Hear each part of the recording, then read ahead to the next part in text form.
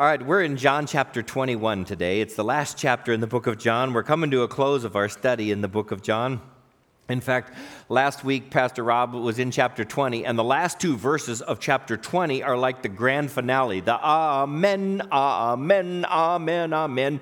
And then John goes, oh yeah. I mean, he's done this huge, the question he's answering, who is Jesus? Who is Jesus? And here's what he says at the end of chapter 20. Now, Jesus did many other signs in the presence of the disciples, which are not written in this book, but these are written so that you may believe that Jesus is the Christ, the Son of God, and that by believing you may have life in his name. Jesus is the Christ. He's the Son of God. Believe, and you'll have life in his name. And then John goes, oh yeah, one more thing. Just like if you've written a love letter and you've said, love tie at the end of the letter, and then you go, oh, psst. P.S. And you put a P.S. And John adds this P.S. In fact, of all the ancient manuscripts there are of the book of John, chapter 21 is part of every one of them. So it wasn't like somebody else added it way later. This was John telling, oh yeah, there's one more thing I wanted to tell. And he tells this post-resurrection appearance of Jesus. And he already has two of them in chapter 20, but this is the third one that he tells. So in case you were wondering, inquisitive minds like to know, how many appearances of Jesus were there after his resurrection? And the answer is recorded in the Bible, there were 14. And so in the notes there's a little box with all 14 in it so that you could look those up if you were curious. The people who saw Jesus after he rose from the dead loved him and knew that he conquered death. And so John tells us two stories in chapter 20, and then he adds this one. Look at verse 1 of John 21. After this, Jesus revealed himself again to the disciples by the Sea of Tiberias, which is another name for the Sea of Galilee. And he revealed himself in this way. Simon Peter, Thomas called the twin, Nathanael of Cana in Galilee, the sons of Zebedee, that's James and John, and two of the other disciples were together.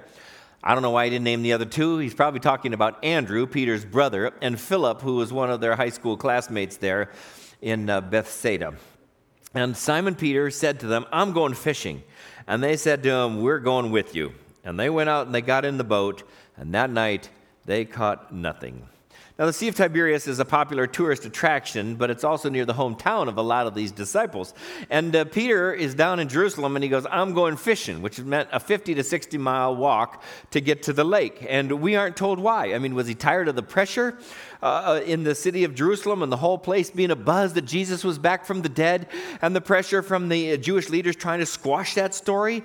Was he trying to obey the command that Jesus had given to the women when he showed up to them to say, tell the disciples, I'll meet them in Galilee? And so he's headed to Galilee for that. Maybe his wife texted or called him and said, honey, you haven't worked a real job in 3 years. The kids need new shoes. We're running out of money. Time to get back to work. And maybe just the dream had died. Maybe he's just gotten so discouraged by Jesus' death and his own total failure as a friend and as a disciple. And he knows Jesus is a king, but the kingdom certainly didn't arrive the way that Peter had thought it would when they traveled down to Jerusalem. So maybe this is a backward step in Peter's life. Now, what do you do when the dream dies? If you've had a dream and it dies, you can ask why, but that's a bottomless pit that will only lead to bitterness and despair, and you'll never find the bottom of that. A better question is, what am I going to do with what I have left? What am I going to do with what I have left? And to grieve the loss, and we have a grief share for people who have suffered a significant loss, meets on Thursday afternoons here. And you might need to choose to forget the why, it won't help you, and to extend forgiveness, so that you don't have to carry that, and to begin to count your blessings again and take your problems to Jesus, and then to dream again, to get on with God's plan. We don't know exactly what was in Peter's heart. John didn't seem to think that was important to tell us Peter's motives, but Peter goes, I'm going fishing, and 6 of the others said, we're going too. They fish all night. They catch nothing until Jesus redirected the purpose for their lives. Look at verse 4. Just as day is breaking, Jesus stood on the shore, but the disciples didn't know it was Jesus. Jesus said to them, hey, children, you got any fish? He's about 100 yards away. And they answered him, no. And he says to them, well, cast your net on the right side of the boat and you'll find some. So they cast it, and now they're not able to haul it in because of the quantity of fish. And the disciple whom Jesus loved therefore said to Peter, it's the Lord. And when Peter heard that it was the Lord, he put on his outer garment, for he was stripped for work, and he threw himself into the sea. And the other disciples came in the boat, dragging the net full of fish, for they were not far off from the land, about 100 yards out. Now, if you know about the life and ministry of Jesus, and you've read it in all the Gospels, Matthew, Mark, Luke, and John, then you know that you would have flashed, if you were one of these disciples, to the story right at the beginning of Jesus' ministry, when he'd come walking along the lake, virtually unknown to anybody. He sees Peter and Andrew, James and John, and they're mending their nets after a horrible night of fishing, and he says to them, "Can I borrow your boat?" And he borrows Peter, and Peter sits in the boat and rows Jesus out a little from the shore, and a huge crowd gathered, and Jesus taught the people from the boat. And then he said to Peter, loud enough presumably for everybody to hear, because you know how voices can skip off the water. He says to Peter, "Row out into the deep and let down your nets for a catch." Well, in that culture, one of the rudest things you can do is say no. And everybody knows, at least everybody from around the seashore knows, you fish at night. And so here comes this preacher who's from up in the hills. What does he know about fishing? And he asks this request. And Peter is caught on the horns of the dilemma, because if he says, "No, Jesus, we're not going fishing. You do that at night," everybody's headed to market. He is so rude. All the preacher wanted was a little trip out onto the lake to do a little fishing, and Peter says no. If Peter says yes, everybody's going to market. Guess what's happening right now as we speak? Peter has Jesus out there fishing on the lake. Isn't that funny? Nobody knows you'll catch anything in the daytime. And so there's no wind, and you can tell in Peter's voice in Luke 5. It says, "Man," he goes, "Master, we toiled all night, we caught nothing." Like, please change your mind, say something else. "But at your word, I will go out and let down the nets." Well, you know what happened. They go out, they load up the nets so full, they begin to break. They yell to their partners, James and John, "Come help, come help." And they bring the second boat. They fill both boats so full they're going to sink. And then it says Peter fell at Jesus' knees, because Jesus is buried up to his knees in fish. And he says to him, "Get out of my boat," because he's scared. He says, "Depart from me, I'm a sinful man." He didn't know Jesus couldn't swim. There's not one recorded event of Jesus ever swimming, okay? And Jesus says, "Don't be afraid. From now on, you will catch people alive. You've been taking fish out of the lake, and they die when they get in your boat. Now I want you to walk with me and take people who are dead in their sin and bring them alive by the power of God." And says when they pulled their boats on shore, they left everything and they followed Jesus. That was 3 years before this event. Now Peter's going, "I'm going fishing." They go back fishing, and from the shore, somebody says, "Hey, got any fish?" They go, "No, we'll cast on the other side." And they do it, and the boat's filled over again. And John is the first to figure it out. It's the Lord. How does Jesus do it? I mean, he's amazing. He can forgive sin. He can walk on water. He can do miracles even from a distance. He's the King of Kings. And they go to Jerusalem with him, and he dies. And then he comes back alive, and their heads are spinning. They're still trying to figure it out. And they just decide, "We're going fishing." And now their nets are overloaded. They're bubbling with fish. And in this little story, Jesus gives them 4 commands that redirect their focus and their purpose and get them back on track. Let's look at what Jesus said to them, because he might be saying it to us. He says, "Cast your net on the other side." Peter basically and the rest of the disciples go from an erosion of purpose to an explosion of purpose. They go from catching nothing to, "It's the Lord." They look at their past and their miserable failures, and things don't work, and things need mending, and they just are ineffective, and they've fished all night and they've caught nothing. But when Jesus speaks to them, it's like deja vu all over again. They're back with Jesus. They remember. They explode with purpose. They have so many fish they can't get them all in the boat. And suddenly none of that matters anymore. Peter goes, "I got to be with Jesus." And he jumps in the water and he swims ashore, and he has a private moment with Jesus that nobody chose to record. We don't know what went on between the two of them. But basically, Jesus is helping Peter to get back on purpose and back focused on what he needs to be about. God's got a purpose for your life too. Are you on track? It's not your daily routine. It's not the grind. It's not even the trials you're going through. He's trying to show Peter and you and me that failure doesn't mean you can't fulfill your purpose. Discouragement doesn't mean you can't fulfill your purpose. God's word tells us we have a constant purpose. We have something to do for God in this life. Sometimes God uses discouragement to sharpen us and to focus us, Because God's will for your life and mine is not a sprint. It's a marathon. There are ups and downs, and we get tired. We get a little discouraged. There's nothing wrong with you in that process. If you're in that spot today, then this is good news. Success, how do you reach success isn't just to try harder. We end up saying we're going to try harder, then finally we just give up. A third option is just follow Jesus. From the shore, Jesus yells, throw your nets on the right side, and they do it, and Jesus knows where the fish are. You're never far from success when you put Jesus at the center and just listen to his voice and to follow him. The difference between success and failure for the disciples was about this far. That's about how wide their boat was. Cast your net on the other side, Jesus said. And suddenly there's so many fish, they can't even drag it into the boat. When they got out on the land, they saw a charcoal fire in place with fish laid out and bread. Verse 10, Jesus said to them, bring some of the fish that you have caught. So Simon Peter went aboard and he hauled the net ashore full of large fish, 153 of them. Somebody counted. Somebody said, hey, how many fish are there? Let's hope it wasn't the preacher. But they must have had an accountant. Somebody thought that would be important to know. Although there were so many, the net was not torn. And Jesus said to them, come and have breakfast. And none of the disciples dared say, who are you? They knew it was the Lord.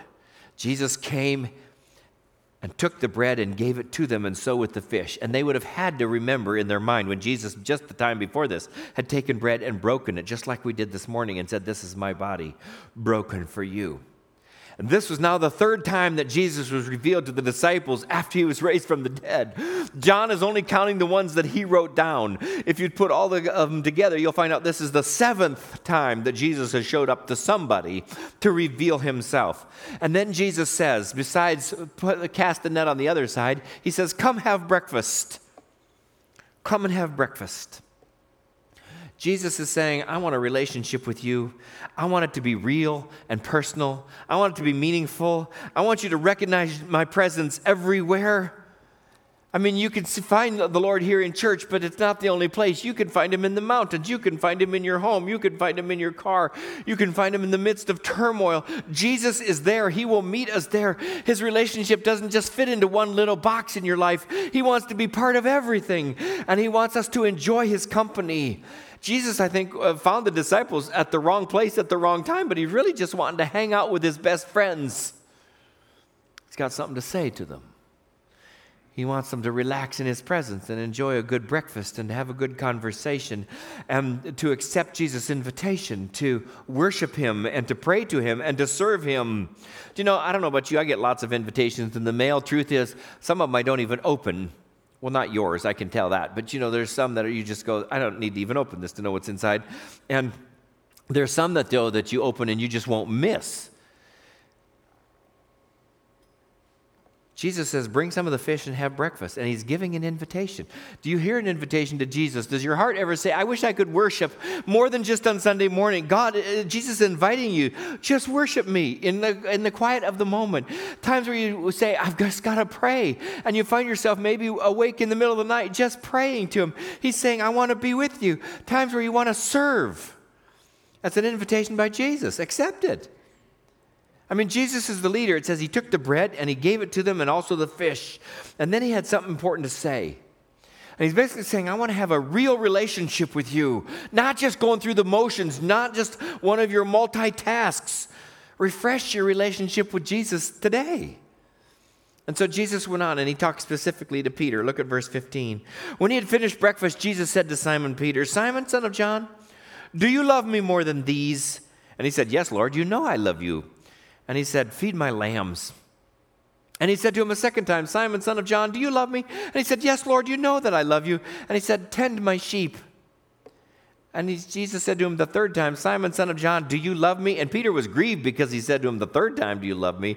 And he said to him, Lord, you know everything. You know that I love you. And Jesus said, feed my sheep. Jesus said, Peter, do you love me more than these?